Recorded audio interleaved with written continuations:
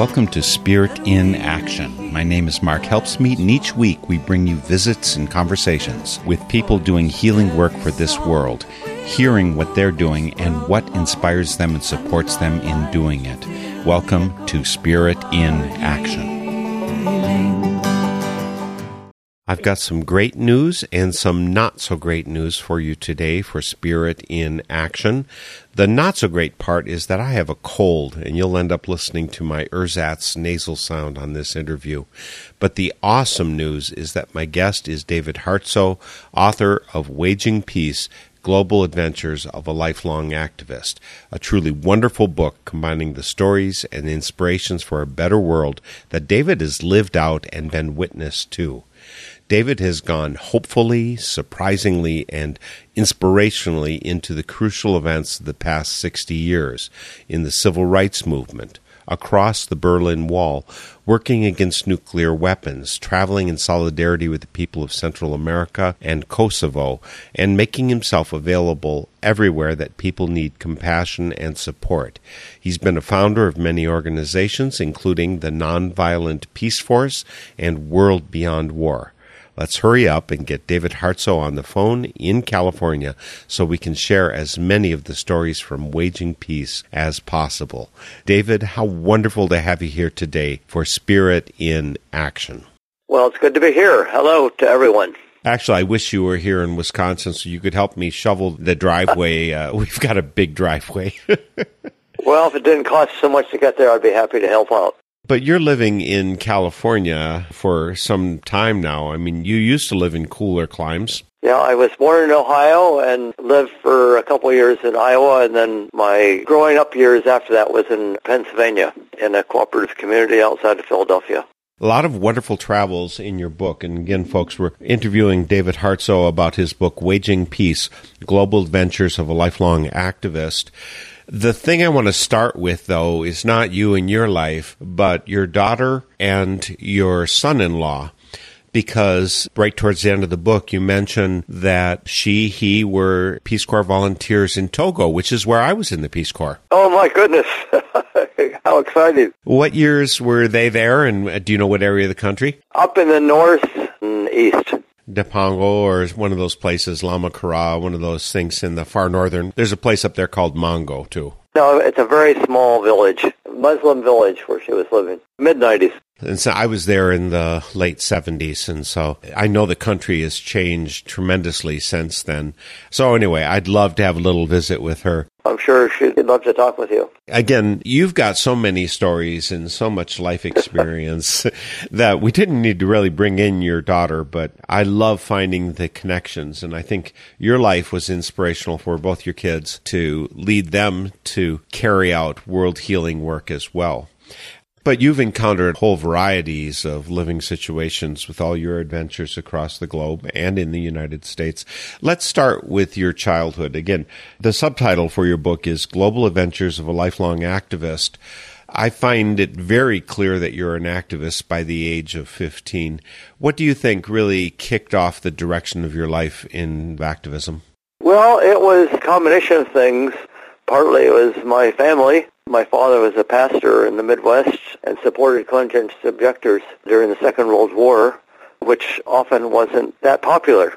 The congregations were looking for a red-blooded pastor who would support the war. So my first 5 years, we moved to a different small town most every year. So I chose my parents well. It was partly their example, and then when I was just 8 years old, my dad was asked by the American Friends Service Committee, Quakers, to go to Gaza. This was after the December 1948. There had just been the war between Israel and the Arab countries, and there were just hundreds of thousands of refugees. And my dad had never been out of the country and was asked to go and be in charge of a refugee camp in Gaza, getting food and medicine to the people, tents. After talking with the family and talking with the church, he decided to go. And that had a very big impression on me, that he had given very good sermons on loving your neighbor and loving your enemy, and who is my neighbor. But here he was willing to go to the other side of the world and risk his life to try to get food and medicine and tents to people and families that were refugees from the war. So I'd say that had a very big impact. And then it was considered too dangerous and too expensive for our family to go, so we were refugees back in Ohio. But he wrote letters every week to both my brother and me, sharing the experiences that he was having there. So that was very inspiring. Then when I was 15, I suppose, my parents gave me the book by Gandhi, All Men Are Brothers, which I think really settled deep within me that we are all brothers, we're all children of God, one human family, and we need to act on that belief. When I was 15, my dad took my brother and me down to Montgomery, Alabama during the Montgomery bus boycott.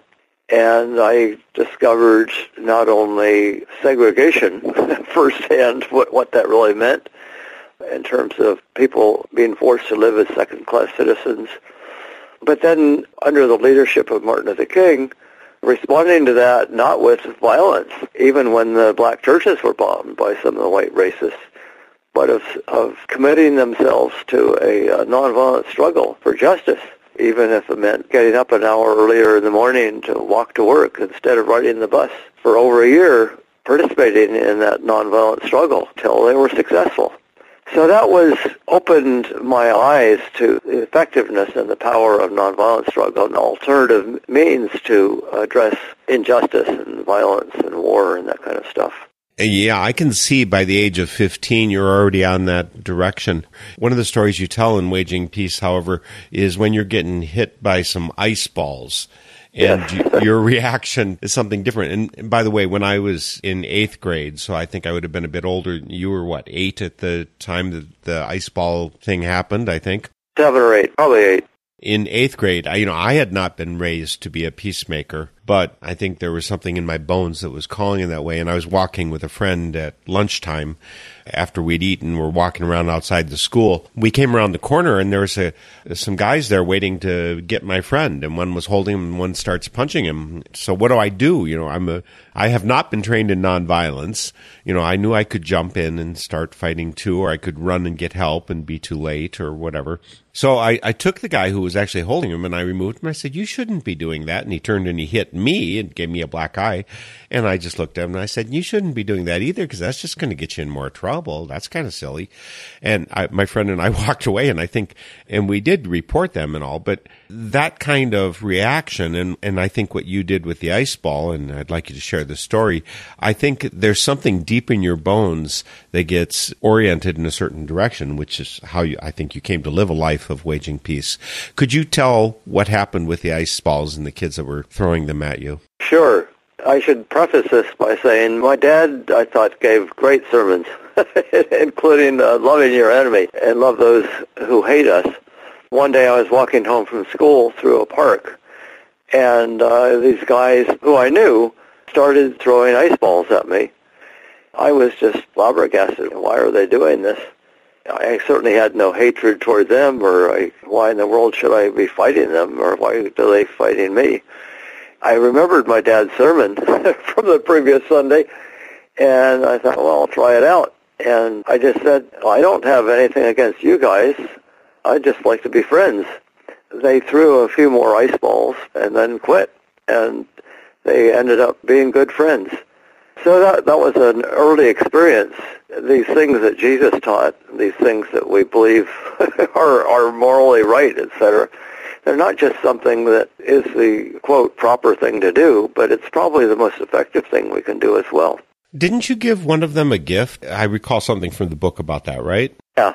Our family had been out in New Mexico visiting my uncle previous summer, so we had a letter opener from Native Americans that we had bought, and it had some kind of a jewel on it, and it was my most valued possession. I ended up giving it to the leader of this gang as a symbol of my trying to be friends rather than wanting to be enemies. And I remember my mother was quite upset that I'd given this very precious little instrument away rather than keeping it for my future use.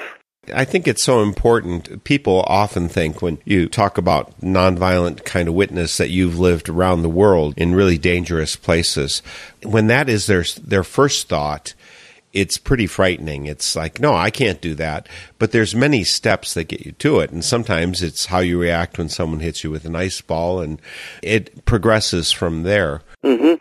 I think the stories that you share in Waging Peace are just so indicative of what it takes to get to this place of being of real service, of really loving everyone in the world, and being able to live that out. So few people do that, but it comes by steps. One of the things that I was very impressed by in the book was, well, I just have to ask the question this way. Exactly how disappointed was your mother when you said you were going to go to Howard University instead of the place she wanted you to go? She was very disappointed. I had been accepted into Swarthmore College, which is one of the top colleges in the country, and she wanted her son. I mean, I guess all mothers think their son deserves the very, very best. She just felt I should go to Swarthmore and not sacrifice my own education for my beliefs. And I actually just felt a spiritual calling. I heard God telling me, go to Howard University, while I was fasting on Hiroshima Day, the year after I graduated from high school. And I really felt I needed to do that, but at her insistence, or her strong encouragement, I guess I should say, I put it off for 1 year. I did go to Swarthmore 1 year, but then did transfer to Howard University because I heard that it was a primarily black university that was looking for whites to help integrate it. And instead of trying to encourage Swarthmore College to accept more black students, I thought, well, I should just practice what I'm preaching. So my mother did learn to appreciate my deciding to go to Howard, and that I was following my leading, what God was telling me to do. I think that was even more important to her than her son getting the very best academic education he could. I have the sense that attending Howard really helped accelerate your involvement with nonviolence. Is that how it looked from the inside for you? Yes, very, very much. I happened to be at Howard University in the spring of 1960 when the 4 African-American students tried to go and get something to eat at a Woolworth's drugstore, and instead of getting something to eat, they were arrested and put in jail. That was kind of a spark to encourage African-American students all over the South to challenge segregation in their own communities. At Howard University, we found out that although Washington, D.C. was desegregated, that everything in both Maryland and Virginia surrounding Washington was still deeply segregated. Even African ambassadors at the UN could not stop to get something to eat along the main highway on the way to Washington, D.C. So we began going to Maryland to get something to eat on Saturday mornings on the weekends. And instead of getting something to eat, we'd be arrested and thrown in jail. And instead of feeling sorry for ourselves, we sang freedom songs and got to know each other at a deeper level, and realizing that there's people all over the South that are doing what we're doing. So we felt a spirit of community that was very strong. Well, the state of Virginia had passed a law that spring saying anybody that challenged segregation there could get 6 months in prison and a $500 fine. So most of that spring, we kept going to Maryland. But by June, nobody had challenged that segregation law in Virginia, and we really felt that somebody had to. So we did some additional nonviolent training. The American Nazi Party had made threats of violence against anybody that challenged segregation in Virginia, and got our courage up and went across the bridge into Virginia to a People's Drugstore, so-called People's Drugstore. Sat down. There were, I think, about 7 of us. And instead of giving us something to eat, the owner closed the lunch counter so that we were not going to get anything to eat or drink. But he also decided he didn't want to arrest us because he didn't want the publicity. We sat there for 2 days waiting for something to eat. And it was the most challenging 2 days of my life. People came up and put lit cigarettes down our shirts. People spat at us. They hurled every epithet you can think of at us. They punched us in the stomach so hard we would fall on the floor and then kick us. the American Nazi Party did come, with their swastikas and making all kinds of threats. And toward the end of the second day, a guy came up from behind me. I was reading the New Testament, the Sermon on the Mount, loving your enemies and doing good to those who hate you. I heard this guy come up from behind me, and he says, "If you don't get out of this store in 2 seconds, I'm going to stab this through your heart." And in his hand was a switchblade. And I realized I had 2 seconds to decide, do I really believe in nonviolence, or is there some better way to deal with this guy? And we'd had a lot of practice, because each time something would happen, we would try to respond in a nonviolent, loving way. And I just looked at him in the eyes, and I said, "Well, friend, do what you believe is right, but I'll still try to love you." And his face that was contorted with hatred, and his hand with the knife was half an inch from my heart. All of a sudden, his hand began to fall, his jaw began to drop, and he left the store, which for a young 20-year-old was a very, very powerful experience, that somehow my reaching out to his humanity had touched something in him. He found his humanity and was unable to carry out his threat to kill me or to punch his knife into my heart.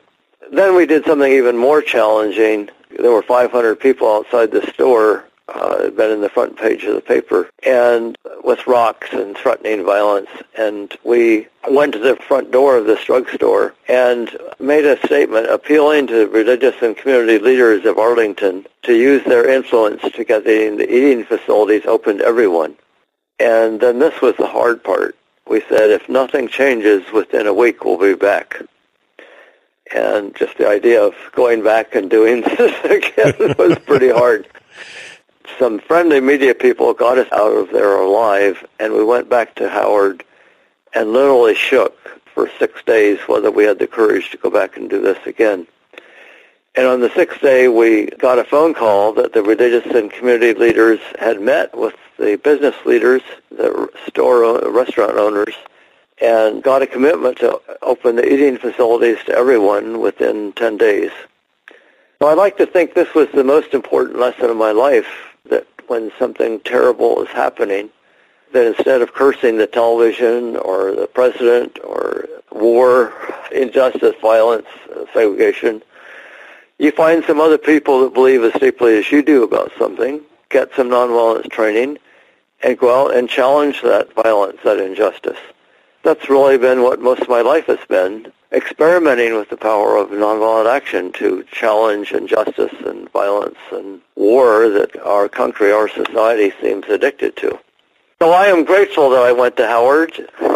I don't think I would have had that experience if I'd stayed at Swarthmore. Yeah, these decisions we make that lead us down the road are so impressive. And one of the things that I would note about what you just said is when you were considering those 6 days, whether you're going to go back, you were facing fear. And I think that one of the most important things we can do is sit with our fear and just watch it for a while, pray about it. We can get ready to face our fear and then still move forward. So often when I've done that, I've found the best outcomes resulting from that. But so often we try and shut down, if we have fear, we in our materialist society, there's always something, if you're feeling bad, take a drink or do something, buy something, there's a solution other than just staying with the fear and then finding where the next step in your life is. Mm-hmm. I think that's the way Hitler got away with what he did in Germany. People were afraid to speak out.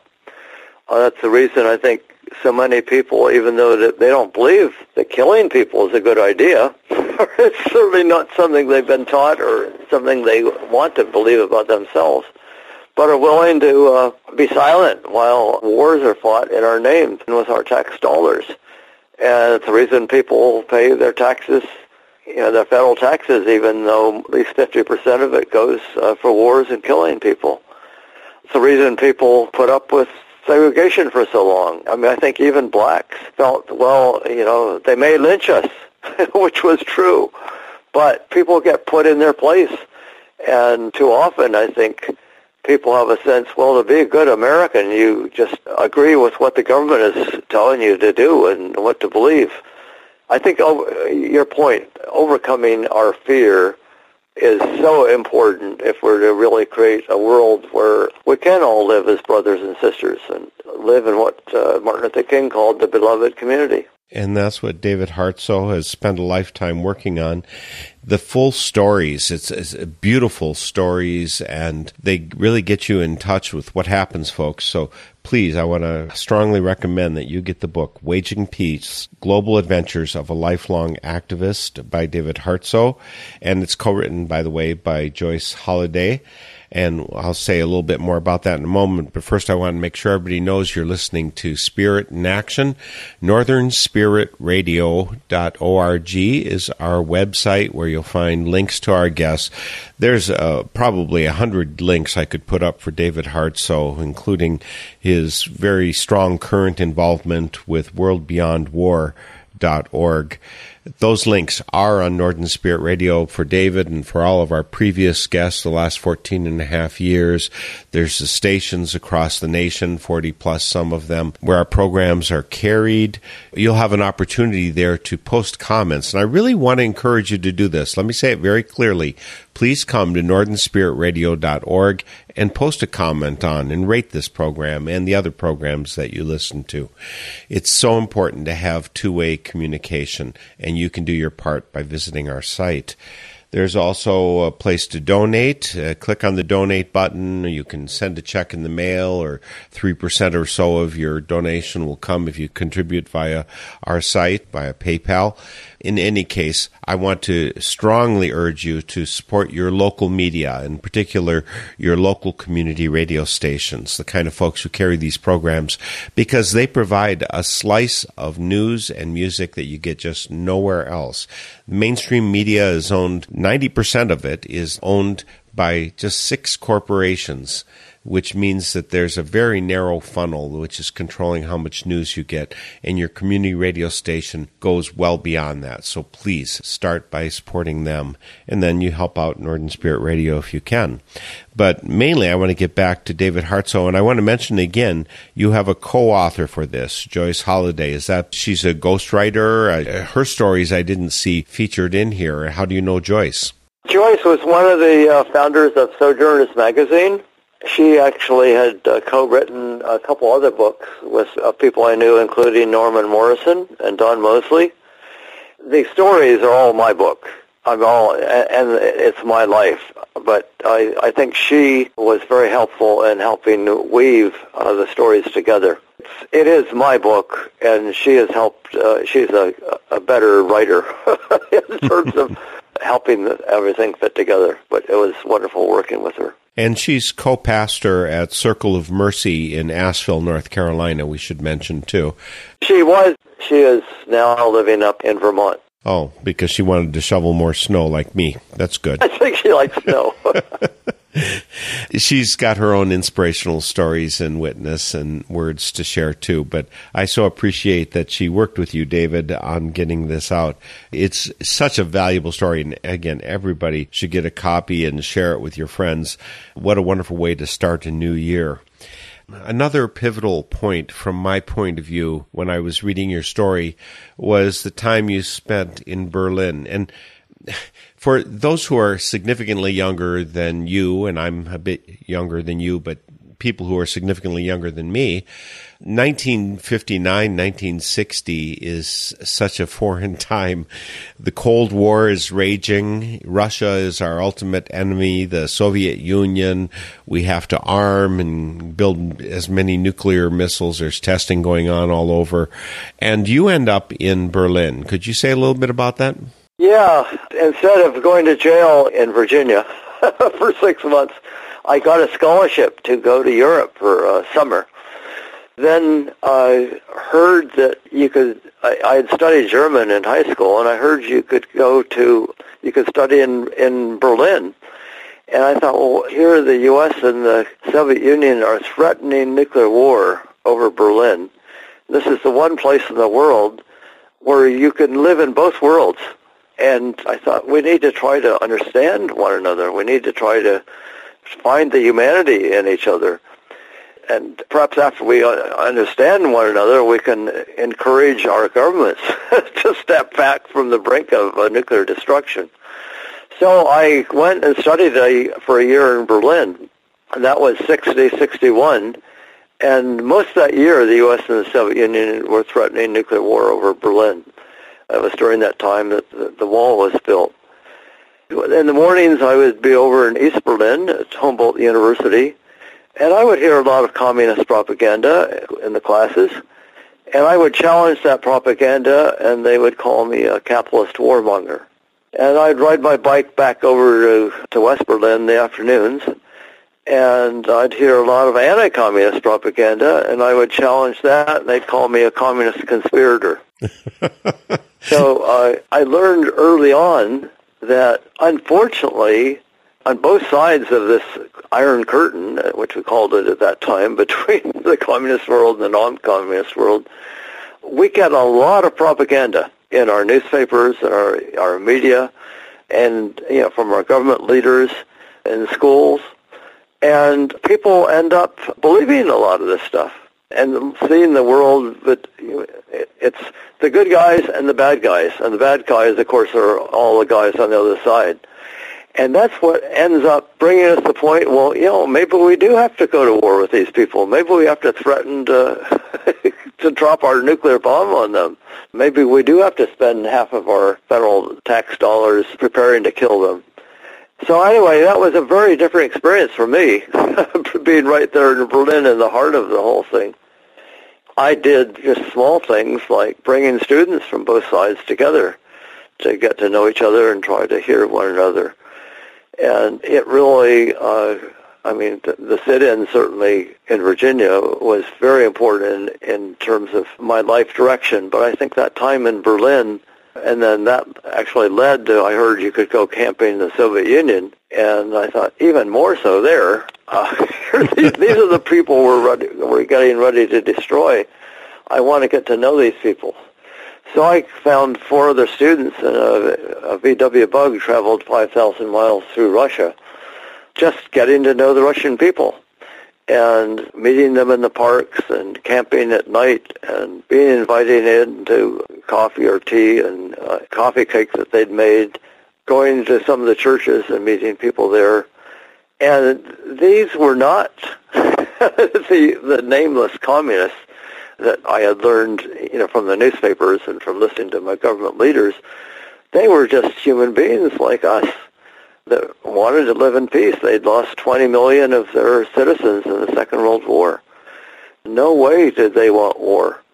So I actually came back after that year in Berlin and that first camping trip in the Soviet Union in 61. And just traveled around as many churches and Kiwanis clubs and Lions groups and students' universities, trying to share some of those experiences that I'd had, trying to help other Americans realize, as I had come to realize, that, gee whiz, we're one human family, and why are we preparing to destroy one another and ourselves by a nuclear war?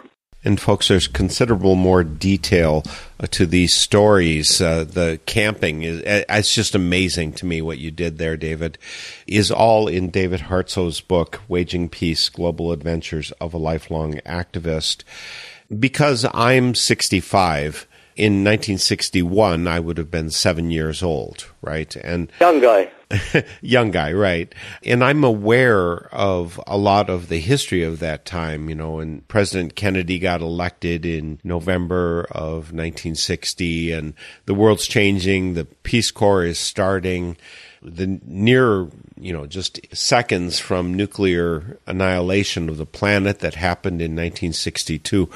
All of this is part of the history I grew up knowing. Mm-hmm. Still, I could never have imagined what you said. I mean, you get to go on a camping trip for extended period, just driving on your own in the Soviet Union into Russia. That is so unthinkable from everything that we've been taught. And yet you went back, I think, a year later with another group of people doing the same kind of trip. Yeah, I led 3 different groups of students in the early 60s.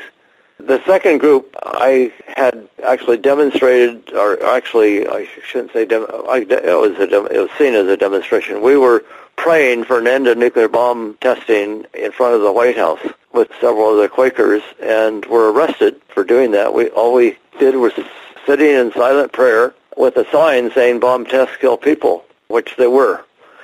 And later that summer, I was taking another group. This time there were 18 students and a couple of VW buses. We were talking with Russians about all kinds of things, but among other things about the nuclear bomb tests.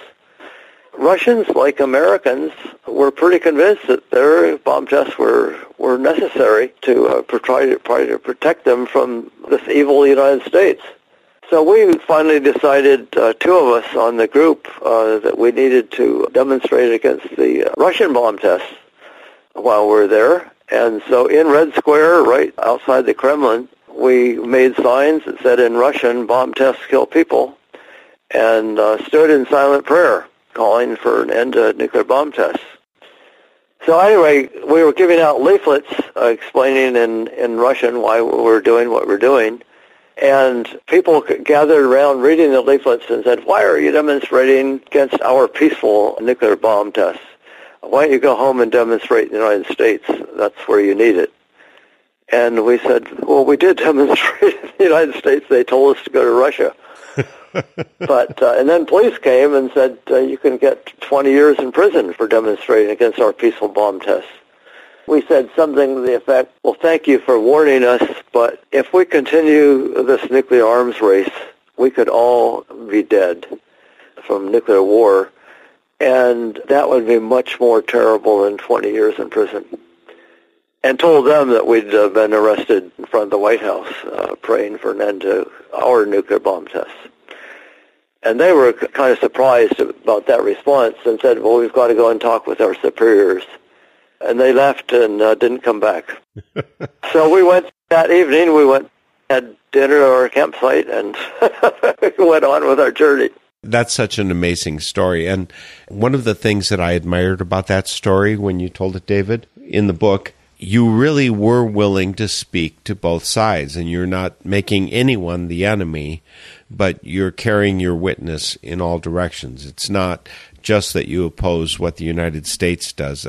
Sometimes left-leaning people in this country shout down everybody who isn't with their program in our government, but then say, well, I can't criticize people in another country. And it's not really about criticizing. It's really about upholding what the future is we want for each other. But that so powerfully brought home to me that you were willing to face the fear of our own government and the fear of other governments. There's a lot of fears that you have to release in order to live a life of witness as you have and as you tell of in Waging Peace. I think it would be a real pity if I did not move you forward to where we are today. But, there's so many vital efforts that you've been part of. David, not just you, David Hartsoe, but all of the people you've worked with. And I've interviewed before Mel Duncan, and you probably know who Rita Webb is because of her time working in Sri Lanka. Yes, very much. She's from here in Eau Claire, where I live. Oh, great. And maybe you even know Jill Sternberg, who was working in East Timor. And there's any number of people who I've interviewed over the 14 and a half years I've been doing this who have touched one way or another with your work, including with worldbeyondwar.org, and that people should learn about. So I'm going to just say overview.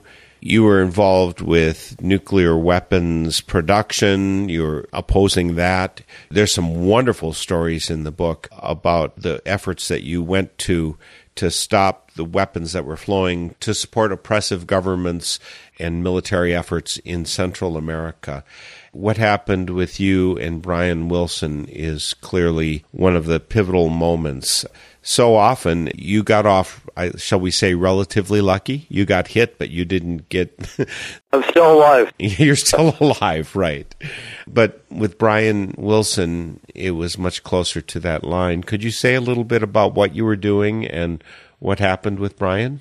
Brian had been in Vietnam and realized that war was based on lies. Part of his job was going into villages after the bombing to see how successful it had been. And in village after village, he would see mostly women and children and old people dead and burned by napalm. And he came back a changed man, but then went to Central America with a group of other veterans and saw the same thing happening again, again with American weapons and napalm and so forth. And he came back to San Francisco, where both of us were living at that time, and said, David, we've got to do something much, much more to try to stop this madness. This is in the 1980s when the U.S. was supporting and funding and arming the wars in Nicaragua and El Salvador and Guatemala. So we did a little research and found that there was a naval weapons station at Concord, California, where each week shiploads of bombs and munitions were leaving for Central America. And so we went out to look at the situation, and on one hillside was all these bunkers filled with bombs and munitions. And then they would come by train or truck down across a public road to the piers where they were loaded into ships. And we said, this is an opportunity actually to put our bodies between these bombs and the people who are going to get killed in Central America. So we, again, like back in the sit-in, we did some nonviolent training and also just try to prepare ourselves psychologically and spiritually. I mean, a big, heavy-duty train with boxcars of munitions is more heavy-duty than a guy with a knife, and are much heavier.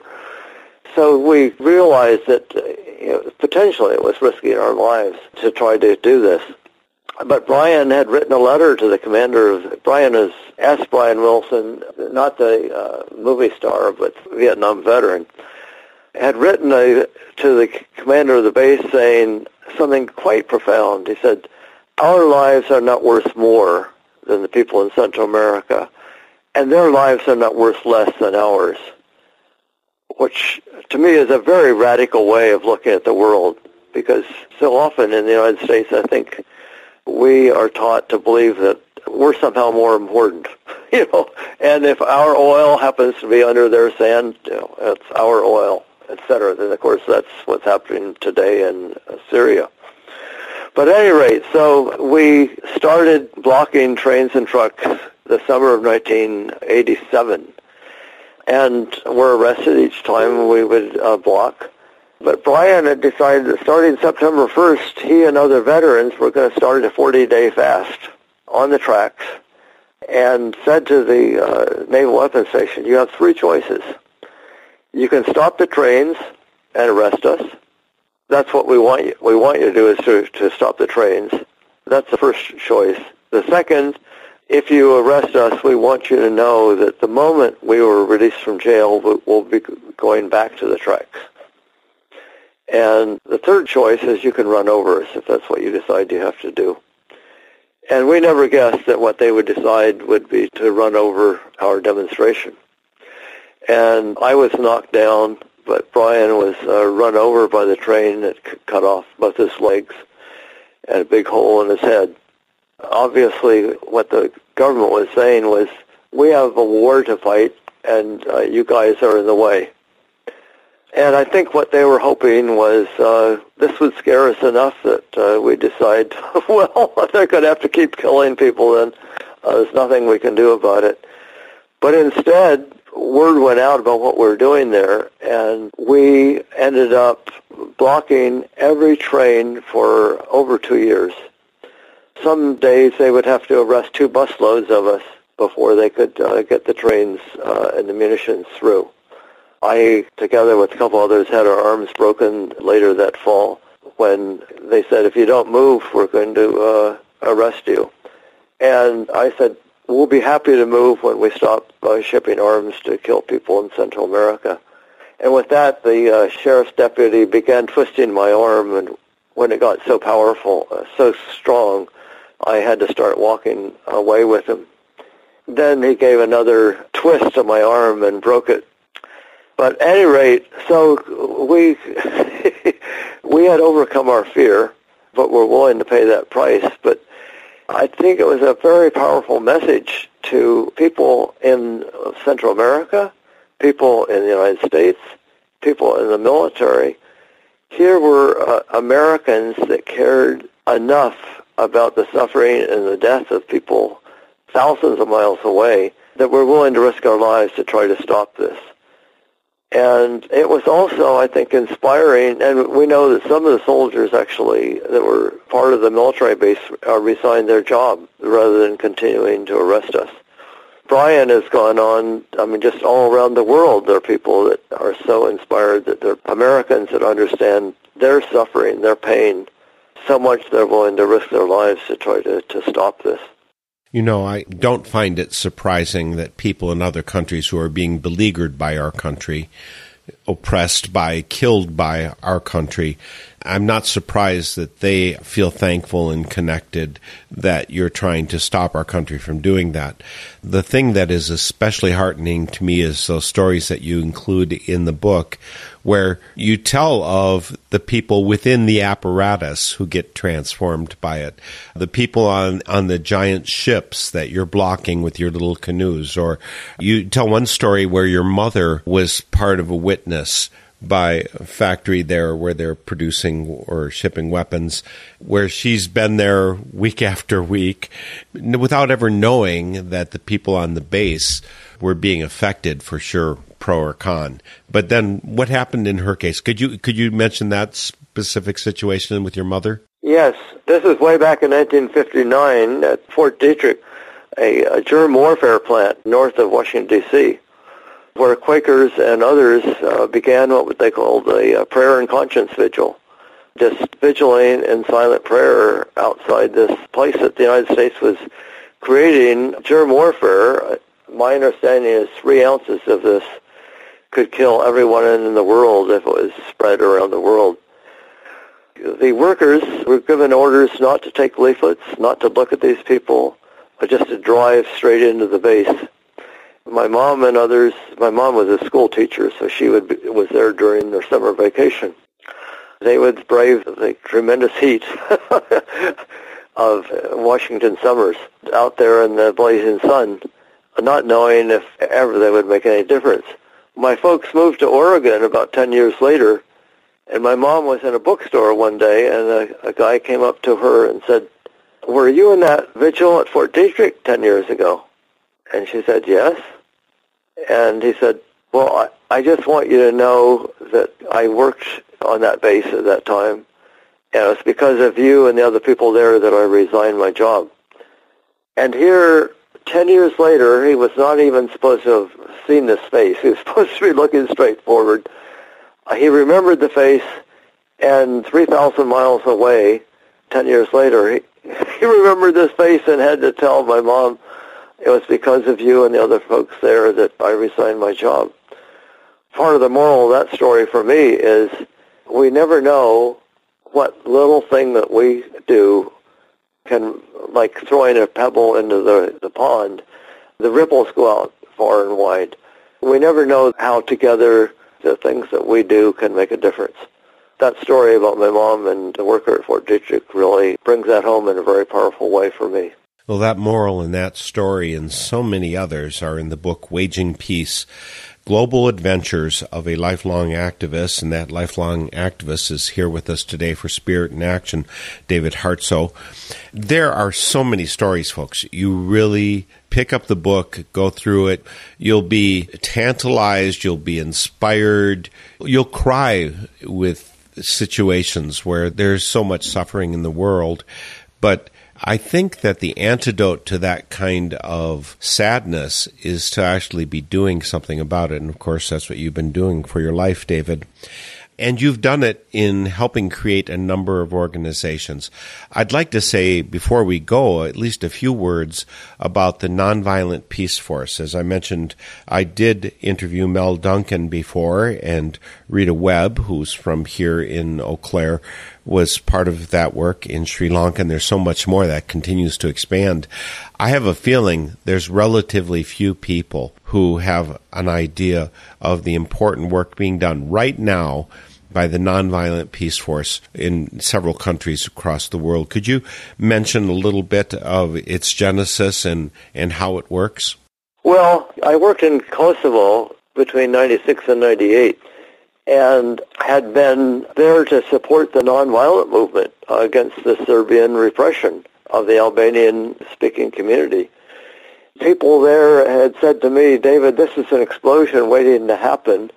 We've got to engage in more active nonviolent struggle to try to waken up world public opinion before this explodes into violence, similar to what happened with South Africa in ending apartheid.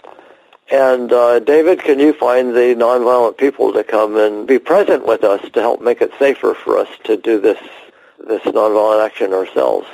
Because they were already resisting nonviolently, not through arms or military in any way. So I went speaking and writing articles in both in Europe and the United States, saying exactly what I'd heard, that they wanted to engage in more active nonviolent resistance, but needed international nonviolent people to come and be present. And most people said, oh, we're too busy, we have other commitments, jobs, school, family, etc. Sounds very important, but we can't do this. So I just had 5 people when we went back, when kind of the more active nonviolent resistance was starting, which was, a drop in the bucket compared to what was needed. And then President Clinton, who was president at the time, said, well, there's ethnic cleansing happening in Kosovo. We have 2 choices. We can do nothing and look the other way, or we can go in and start bombing. And for those of us that had been in Kosovo, we knew there was a third alternative, and that was supporting the nonviolent movement there.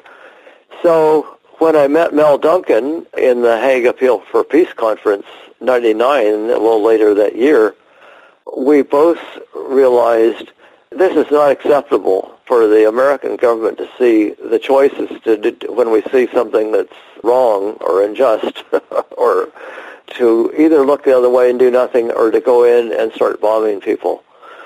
So we committed ourselves, together with other people that were there, to starting the Nonviolent Peace Force with the vision of recruiting and training hundreds and eventually thousands of trained nonviolent peacemakers that can go into conflict areas at the invitation of local peacemakers and help provide the space to protect local peacemakers, human rights workers, and civilian populations who are the people that are suffering most from every war.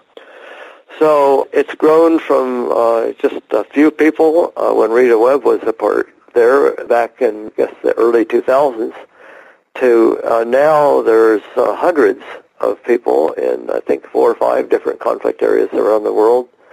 At the United Nations, they're beginning to understand that there is an alternative to armed intervention, and our UN agencies are actually giving money and are helping train their people in the unarmed civilian protection. So our vision and our goal is that the world can understand there are alternatives to war and militarism and nuclear weapons as a way of resolving conflicts. I think this is 10 years later, a little more than 10 years later now. I think the world is beginning to see there is an alternative, and as probably your listeners also know from Erica Chenoweth and Maria Stefan, their book, Why Civil Resistance, who have studied hundreds of violent and nonviolent movements over the last 100 years, that the nonviolent movements have been over twice as successful as the violent movements, and much less likely to revert to civil war or dictatorship after major struggles. So nonviolence is a more effective way of resolving conflict. We've looked at wars. I mean, all the wars in the last many decades, millions of civilians get killed, trillions of dollars are wasted, but nothing gets resolved. What we've got is endless wars and endless numbers of civilians getting killed, and it's 80% of the people are civilians now that are killed in these wars. That's not working, in addition to being immoral. We are learning that nonviolence, and this is the most hopeful thing I think we've got going for us, people over the world are learning the power of nonviolent struggle. and nonviolent means of resolving conflict. And we just need to help our country learn that as well. The other group that I've co-founded is World Beyond War. And again, I think a lot of people in the peace movement think that we're kind of in the small minority, crying out in the wilderness. Well, in fact, I think 95% of the people in the world want peace. And we're the massive world's majority. And we've also discovered the power of nonviolence. Governments cannot continue to operate if the people cooperate. And if our government continues to say, well, we've got to fight endless wars, we've got to spend $1 trillion a year on military defense and building better nuclear weapons, etc. If the American people were to say, we're not going to put up with that anymore, we're going to go on general strike, we're not going to pay for these wars, etc., we'd have to stop those wars. Well, through World Beyond War, which is active in over 150 countries around the world, we're discovering we are the world's massive majority, and we need to organize to help make that happen. So I would also encourage people to look at the worldbeyondwar.org website, sign the Declaration of Peace, and there are actually courses in how to become more actively involved in helping end all wars. There's a divestment campaign where people are divesting from all companies that are involved in war making. There's shutting down the military bases around the world, etc. And that is just scratching the surface. There's a whole bunch of resources at the end of David Hartso's book, Waging Peace, Global Adventures of a Lifelong Activist. There's principles for nonviolence. There's how you train yourself. There's resources. You can see the video, A Force More Powerful. You can, in so many ways, prepare those steps in life that you can read in David's story as he goes through his life and becomes equipped to be a lifelong activist in the way that he has. Again, we haven't talked about the Middle East. We haven't talked about so many areas. We've only scratched the surface about Kosovo and what you did there, and there's so many other areas. The stories are rich, folks, and the principles are clear, not because it's a lecture about the principles, but because they've been lived out in the life of David and so many other wonderful activists. I want to mention the foreword is by John Deere, and introduction to the book is by George Lakey, who I've had as guest for a number of times, and the group Training for Change, which he helped to found, is such a wonderful group. You should learn about that. And the afterword by Ken Budigan will further inspire you. So David isn't doing this alone, but he's certainly been at the center of it and been on the front lines of nonviolent activism for so many decades that we can't help but be inspired by this work. And David, whether it's through Beyond War, or Nonviolent Peace Force, or all these other places that I'll try and have linked on northernspiritradio.org, you've set up the infrastructure, you've given the inspiration to help make the world a better place, and I can't help but being supremely grateful that you followed the lead of the Spirit in carrying out this work. Thank you so much for doing that and for joining me today for Spirit in Action. Well, thank you, Mark. That's very good to be with you, and the book is available from PM Press or from Amazon or your local publisher. I really do think that the sense of people being overwhelmed and feeling powerless in the face of the endless wars and the violence and injustice, and I think there is hope, and we can really make a difference, and together, as we said in the Civil Rights Movement, we shall overcome. With your help and with that of the Spirit, and by all joining together, holding hands, yes, we shall overcome. Thank you so much, David. Thank you, Mark. And folks, just remember that you can find links to all the groups and a link to the book, Waging Peace, Global Adventures of a Lifelong Activist. It's all there on northernspiritradio.org. Thank you for putting up with my cold-laden voice, and we'll see you all next week for Spirit in Action. The theme music for this program is Turning of the World, performed by Sarah Thompson. Check out all things Spirit in Action on northernspiritradio.org. Guests, links, stations, and a place for your feedback, suggestions, and support. Thanks for listening. I'm Mark Helpsmeet, and I hope you find deep roots to support you to grow steadily toward the light. This is Spirit in Action. with every song. We will move this world along, and our lives will feel the echo